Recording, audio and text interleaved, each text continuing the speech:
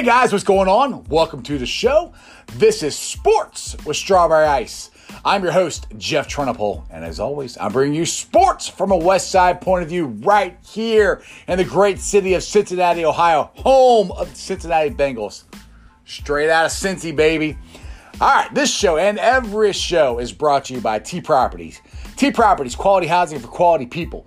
Check out their website at www.tpropertiesllc for all your rental property management needs and your rental needs. Like I said before, if you're in the market for an apartment, condo, house, you want to rent it, check them out. If you own an apartment, condo, house, and you want to rent it, or you've been renting it and don't want to mess with it anymore, give T Properties a call. They'll take care of it for you. Anyway, you guys are awesome. We are up to 563 YouTube subscribers. So if you found the show, do me a favor, hit that like and subscribe button. I really appreciate it. Sorry the show is getting out late today. It's just been a very busy day. It's going to be kind of a short show, but make sure you guys tune in tomorrow because we're going to have my buddy Billy back on again. So it'll be Billy and Jeff Super Fun Show Friday. I think that's what I'm thinking about calling it. Don't know. But I do have some NFL news. Now, I have reported, I got this from different news sources, that the NFL is going to allow mini camps to start as early as June 15th. Well, apparently that has been changed and it's out the window. So there's nothing going on as far as organized camps or anything for the NFL until training camp. So that's kind of good, I think, because I think the Bengals and Joe freaking Burrow have tried to organize stuff, but they were never sure where they could do it, when they could do it because of mini camps, if they were going to have them, if they weren't going to have them. So they can organize it all they want now. I don't know if they can use the Bengals facilities for workouts or not. To me, that would make the most sense. Set it up and use the practice facility and throw passes and stuff there instead of going to some random park, because last year AJ Green got hurt on a not so good field. So I would prefer them to, at least if they want to set it up themselves, set it up, go down to PBS and run through some drills there, because they're doing great on the virtual Zoom. As far as I have read and I can tell, they're all getting along. They're all getting to know each other, because that's the thing too. We got so many new guys. Like I said, we got a brand new quarterback. We got a ton of guys on defense. So they're all getting to know each other, and guys are stepping up on defense, like Reeder and McKenzie are trying to be leaders and trying to, and Von Bell also, to establish a culture and everything through the Zoom meeting. So you can only do that so much until you actually get on the field and you start grinding. So that's what the Bengals, I'm sure the players are going to organize their own workouts and get stuff going. The other thing that I think is going to happen, I've heard stories about this, and Zach Taylor said this back in March, that he could see guys getting there earlier for training camp because, they haven't been able to play together other than these organized sessions that they're going to set up themselves. So it's going to be kind of like, to me, like spring training. Pitchers and catchers report. A lot of times other players show up at the same time the pitchers and catchers report. I mean, the Reds did that this year. Almost all of them showed up, when pitchers and catchers reported, which hasn't really made a hill of beans because we haven't played a game yet. And like I said, I have no idea if baseball is going to come back. I hope it is. Like I reported yesterday, MLB was not going to counter offer the MLBPA. So I honestly have no idea what that means. I'm hoping, my buddy Tim Beadle keeps saying that a deal is going to happen by the end of this weekend. It's Thursday. I don't know anything yet. I haven't heard anything. I haven't heard a sniff of anything. Because normally, if you're in a negotiation, okay, the owners propose this, then the players propose this. Then you kind of start negotiating, you meet somewhere in the middle. But for this, the owners proposed, and the players proposed, and the owners said, we're done. So I'm like, okay. So us fans like me are like, hello, what does that mean? Are we going to play? Are we not going to play? What's going on? And the more this happens, the more and more it just looks petty and just is a bad look for Major League Baseball, if you ask my opinion, I think they need to hurry up and get this together and come back. I mean, the NBA's coming back. They're not coming back till July 31st, which is great. I don't understand why they need almost 2 months to get ready. Now, I heard a report saying, well, they're worried about the guys since they haven't really done anything, in 3 months, and worried about getting soft tissue injuries and things of that nature.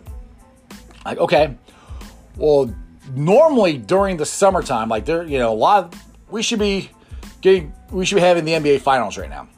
And a lot of these guys still play basketball. Now, I'm not saying they've been doing that. I have no idea what they've been doing in the last 3 months.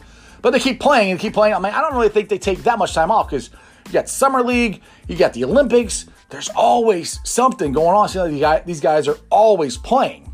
So I think that's a little soft to let them wait till July, the end of July to start. I mean, I don't see why you can't just give them 3 weeks, which I understand. They got to get in shape. And I do understand you don't want to have a major injury that rolls into next year, which you can do all the getting in shape in the world you want. If a guy gets injured, a guy gets injured. It just happens. So, again, it's like I said, predicting the future, nobody can.